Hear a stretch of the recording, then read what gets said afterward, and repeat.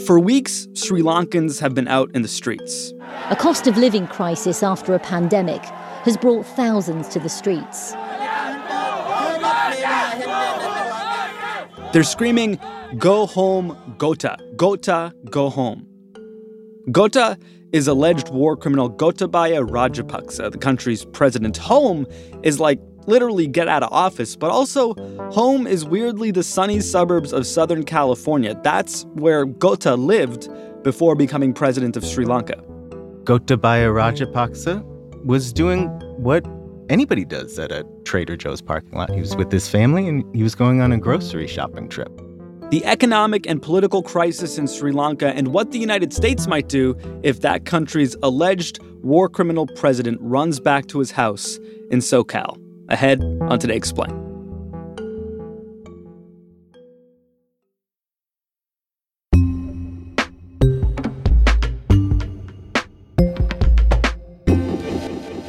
So Sri Lanka is currently in a severe economic crisis. This is Amita Arudpragasam. She's a policy analyst and writer based in the capital, Colombo. Yesterday, the central bank governor Nandalal Veerasimha said that there weren't enough reserves to import essential items even for 2 weeks. And he warned that the economy would collapse beyond redemption, those are his words, if politicians fail to form a new government within 2 days to return the country to some sort of political stability. Due to the pressure from the protests, the Prime Minister, Mahinda Rajapaksa, was actually compelled to resign. And now the entire Sri Lankan cabinet stands dissolved, and there are talks underway to form a new interim government. That's a big deal. Up until this week, the Rajapaksa family essentially had a chokehold on the entire Sri Lankan government. The main demands of protesters at these protests has been, of course, not just for the Prime Minister to resign, but also his brother, the President, Gotabaya Rajapaksa, to resign as well. Some of the slogans include things like "Go home, Gota," and I've even seen protesters holding up boards saying that they'd like the President to return back to America, because the president was a naturalized citizen of the United States until very recently. If Sri Lanka's president, Gotabaya Rajapaksa, were to flee Sri Lanka amidst protests and, say, return to the United States, where he used to live and up until recently was a naturalized citizen, he'd be presenting the U.S. government with some interesting questions like, is it our responsibility to figure out if this guy is guilty of mass murder and a host of war crimes? We're going to try and answer that question on the show today, but first, we're going to explain who the Rajapaksas are and how they came to run Sri Lanka into the ground. I'm going to try and get you up to speed quickly here. The Rajapaksas were born to a prominent political family in Sri Lanka. Gotabaya Rajapaksa joined the Sri Lankan military in the 1970s. When his brother Mahinda became president of the country in 2005, he made Gota the Secretary of Defense. The two of them then set about ending a civil war that had been raging throughout the island for a few decades. That civil war pitted the ethnic Tamil minority against the Sinhalese majority. The backstory there is long and complicated, but colonialism didn't help. The British favored the Tamils. When Sri Lanka gained independence, the Sinhalese took over. Tamils were underrepresented. That led to conflict. The Tamil Tigers, a guerrilla force, was born. They wanted an independent state in the northeast of the country. They terrorized civilians. A war began. But the Rajapaksas figured out how to end that war. They were brutal. Estimates say tens of thousands were murdered. Reports say women and girls were raped. To the victor goes the spoils, and it's estimated the Rajapaksa brothers have misappropriated billions of dollars. And they've been more or less in power ever since. Mahinda was president for 10 years. He's been prime minister a handful of times. Gotabaya became president in 2019, and various other brothers have been in various cabinet positions and littered elsewhere throughout the government. Despite claims of corruption, nepotism, and war crimes, these guys have won election after election after election until maybe now. Now it finally seems like the Rajapaksa era could come to an end. And it won't be a political opponent that really defeats them. It'll be fallout from COVID-19. During the pandemic and after Gotabaya Rajapaksa was elected, the government implemented lots of policies that were very detrimental and actually exacerbated some of Sri Lanka's structural economic weaknesses. Tax cuts, import substitution policies, a chemical fertilizer ban, which devastated our agricultural yields. And they failed to address any of Sri Lanka's structural weaknesses, including a low tax to GDP ratio, weak export performance, and so on. Sri Lanka already had an incredibly high debt to GDP ratio and very low levels of government revenue. So in 2021, about 2/3 of our revenue was used to make debt service payments. And, the tax cuts, for example, shrunk our tax base by about 33%, dropped our tax revenue by about 25%.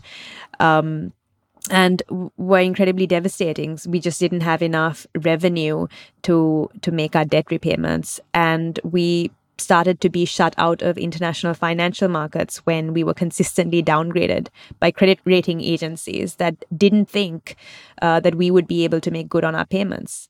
Which is, I imagine, how the protests began? Yeah, exactly.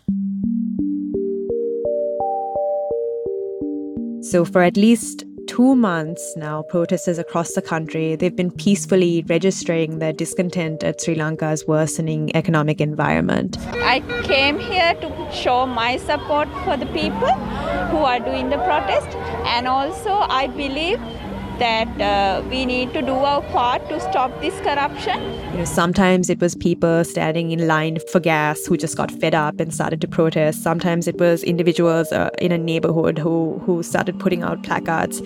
But then these small protests started to escalate when the country experienced drug shortages, fuel shortages, and power cuts. More than a dozen houses belonging to leading politicians were vandalized.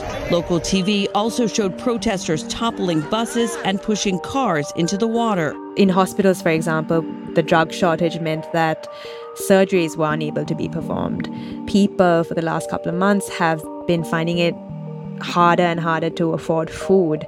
We've seen people pawn away their jewelry to just to make ends meet, and lots of families complaining that they've had to forgo meals so that they can afford other essentials. And that's really where you see these protests attracting in more people.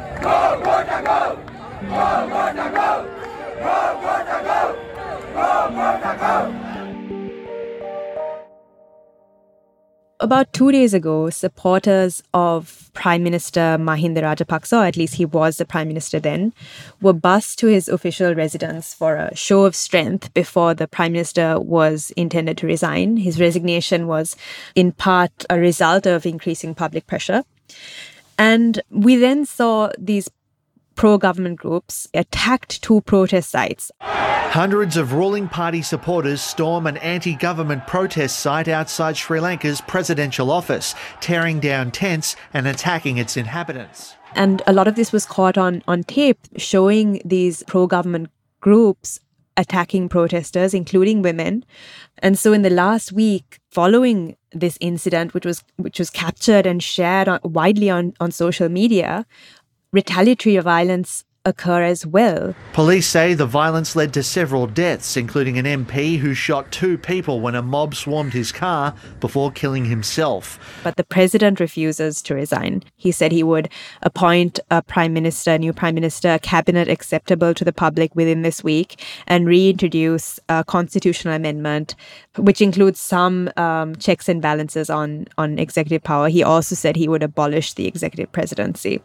But we've seen a state of emergency being imposed, curfews, and yesterday we were also told by the Defense Ministry that the armed forces were now instructed to open fire if necessary to quell violence.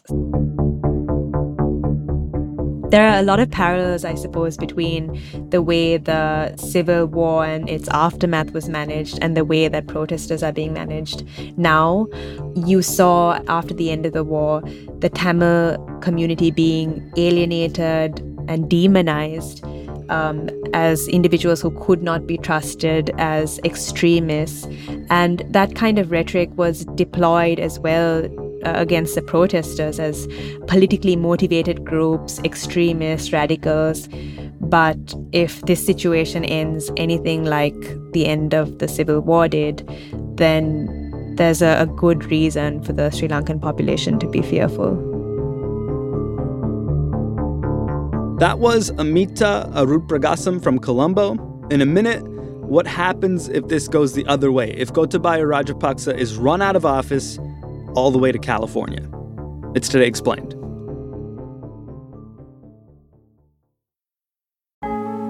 Support for the show today comes from Mint Mobile. There's lots of ways to spend $15. Like, I don't know, what would I spend $15? Maybe like a really good burrito and a drink, because I think $15 for just the burrito would be a little steep, but with a drink, probably about that. Anyway, you could also put your $15 towards a new phone plan from guess who? Mint Mobile. By switching to Mint Mobile, you could say goodbye to an overpriced monthly plan or unexpected fees. How much does your cell phone plan cost? Probably not $15.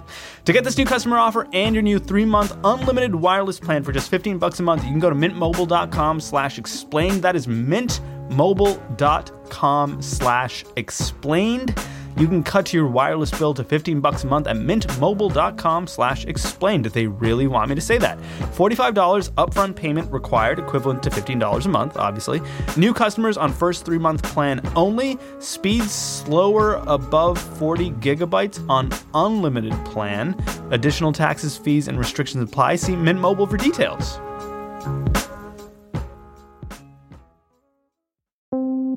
Support for Today Explained comes from FX's The Veil, starring Elizabeth Moss. If you like spy thrillers or indeed Elizabeth Moss, then you might want to check out FX's The Veil. It's an international spy thriller that follows 2 women as they play a deadly game of truth and lies on the road from Istanbul to Paris and London. Oh, I'll go. One woman has a secret, same here, and the other has a mission to reveal it before thousands of lives are lost. FX's The Veil, now streaming only on Hulu.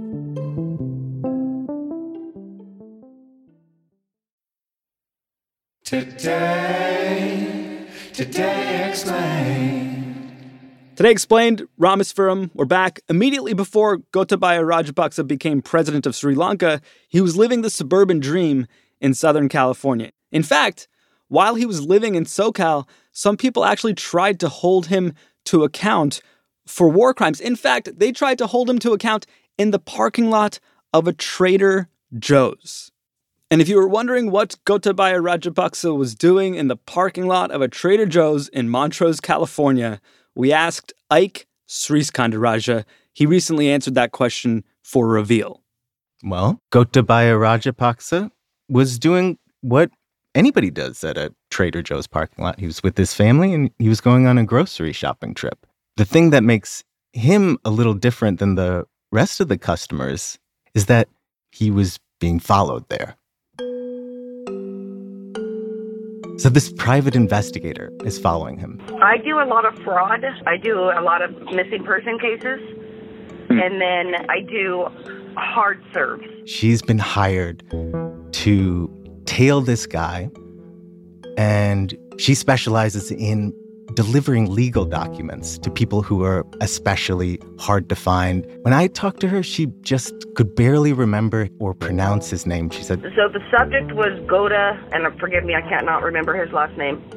Anyway, so she's following him, and she's kind of looking over her shoulder. She's looking for a secret service detail, some kind of military presence that would protect this high-level military figure. But there's nobody. I mean, he's just there with his family in this parking lot. And that's when she decides to move. When I got out, I called for his name. And when I called his name, he turned around. And then when I walked up to him, I noticed his wife was looking at me. Who is this person? And I went to hand him the envelope, and he reached out to receive it. And as soon as I said, "You've been served," he quickly pulled his hand behind his back.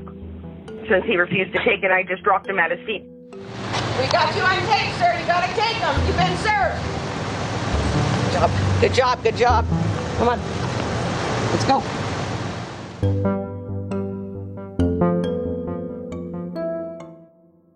What is he being served with? What are these legal docs? Yeah, so the contents of that manila envelope contain legal documents for 2 civil lawsuits. This is an alleged war criminal Why is it civil? It's a civil lawsuit because for years, these human rights groups who are bringing this lawsuit on behalf of Gota's alleged victims had wanted the Department of Justice to bring a criminal federal investigation and prosecution from the U.S. government. And this was really their last-ditch attempt to hold him accountable in a U.S. court. It happens to be a civil court. And the U.S. government has a really bad track record of ever prosecuting alleged war criminals on U.S. soil. But we have tried in the United States? For decades, the U.S. government has known about alleged war criminals living here, and they have tried for years to try to hold them accountable. And this really started to become a issue that a lot of people were paying attention to after Nazi war criminals were found living in the U.S. after World War II.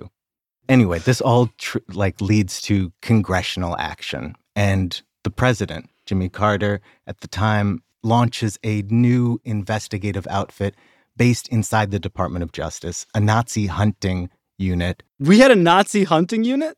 We had a Nazi hunting unit of great renown, the Office of Special Investigations. And one of the original Nazi hunters, Eli Rosenbaum, was there at the beginning, and he's still at the Department of Justice now. And I interviewed him for this story. It took our own country nearly 30 years from when the first World War II Nazi criminal was found in the United States to finally launch in 1979 a comprehensive program to identify, investigate, and prosecute the cases. So how did it go? Did it work? Did the Nazi hunting unit accomplish a whole lot of stuff? Yeah, in some ways they were incredibly efficient and good at their jobs. Dozens of Nazi war persecutors were tried in U.S. courts. And in that way, it was really effective. And in another way, it was really disappointing. How come? The charges that were brought against them were only for immigration issues. And that's because genocide, war crimes, crimes against humanity, those weren't crimes under U.S. law. How is it that the United States doesn't have laws on the books in the late 70s, early 80s against the greatest crimes man can commit? That's because Congress hadn't passed them. The president hadn't signed them. In the 1990s, I questioned a suspect of ours, Jacob Reimer. He lived north of New York City and came into the U.S. Attorney's Office in Manhattan. He had admitted to participation in genocide, mass murder, and the law just wasn't there. All we could do was bid him farewell to go back out of the building and take Metro North home. There had been members of Congress who had been working on this issue and advocating that we should have these laws for years. I'm Senator William Proxmire of Wisconsin. The Genocide Convention or Treaty is pending before the United States Senate. It's in the Foreign Relations Committee, and I feel that we should have passed this treaty long ago, and it's disgraceful that we haven't passed it yet. But it didn't pass until that senator was just about to retire in 1988. And that was the first time the U.S. passed what's known as substantive human rights law, criminalizing genocide. Huh. So we do have these types of laws on the books now. We just didn't then? We didn't then. So the genocide statute that criminalized the intentional destruction of an entire group of people, that passed in 1988. And in the coming years and decades, the U.S. passed other substantive human rights statutes against torture, war crimes, and most recently, as of 2008, the recruitment of child soldiers. Okay, so by 2008, the United States has a whole host of laws on the books against these kinds of international crimes against humanity. How often are they pursuing these kinds of cases in the United States? Well, the Department of Justice had a pretty big victory after that last human rights statute was passed in 2008. They had their first conviction under any substantive human rights law. It was a case against the son of the Liberian dictator Charles Taylor, Chucky Taylor Jr. He was the first person convicted of any substantive human rights law, and he was convicted of torture, and a Florida judge sentenced him to 97 years, which he is currently still serving. So that's like one instance of many, or that's just the one? That's just the one. Why is that? Is the United States afraid to prosecute these kinds of crimes because someone might turn around and try and arrest George W. Bush for torture when he goes to Munich for Oktoberfest or something? I mean, I think what you're pointing at is that one of the central challenges to this work is U.S. prosecuting international war crimes has a ring of hypocrisy to it, because the U.S. is also accused of committing international war crimes. And the Department of Justice has never charged U.S. officials using those top-shelf criminal statutes either. So if Gota leaves Sri Lanka and comes back to the United States, it sounds like it's pretty unlikely that he will stand trial for these alleged war crimes. It's unlikely that he would be charged, criminally charged under these substantive statutes that have never been used for his alleged war crimes. It's much more likely that once he loses head of state immunity, that there's a possibility of the civil suits reaching him again. What were those civil suits? One is from a Tamil man who was detained and alleged and accuses the former defense secretary, current president of Sri Lanka, of illegally detaining him and torturing him.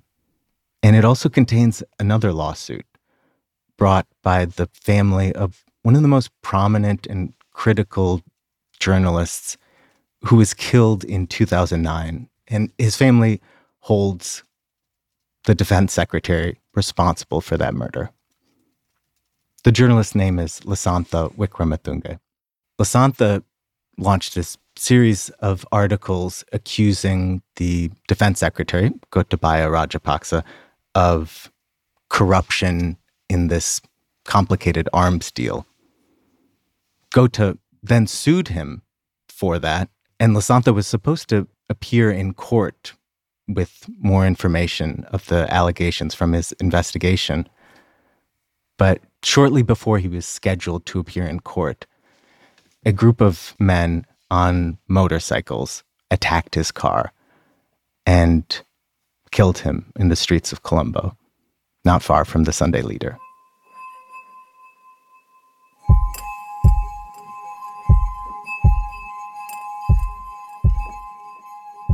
But just before he died, he actually predicted his own assassination, like on some biggie prophecy level stuff. He addressed this letter to the people he held responsible for killing him. And I ended up talking to one of his former colleagues who was just a young fledgling cub reporter when she first interviewed with Lasantha to become a reporter at the Sunday Leader.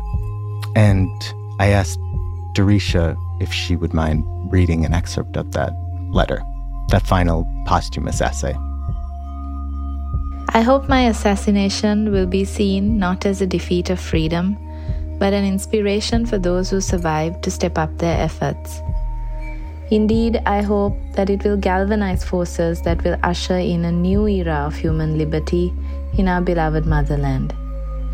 I also hope it will open the eyes of your president to the fact that however many are slaughtered in the name of patriotism, the human spirit will endure and flourish. Not all the Rajapaksas combined can kill that.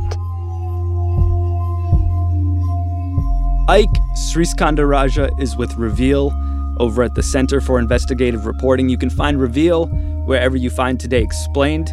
His episode about Gotabaya Rajapaksa and prosecuting war crimes and war criminals in the United States dropped just a few weeks ago. It's called My Neighbor, the Suspected War Criminal. It's much longer and way more in-depth than what we could do here today. It's also fascinating. Go listen. I like Ike. I'm Sean Rameswaram. I edited today's show with Matthew Collette, Heidi Mawagdi, and Halima Shah produced it. Paul Mounsey engineered. Laura Bullard fact-checked with help from Tori Dominguez. Thank you for listening.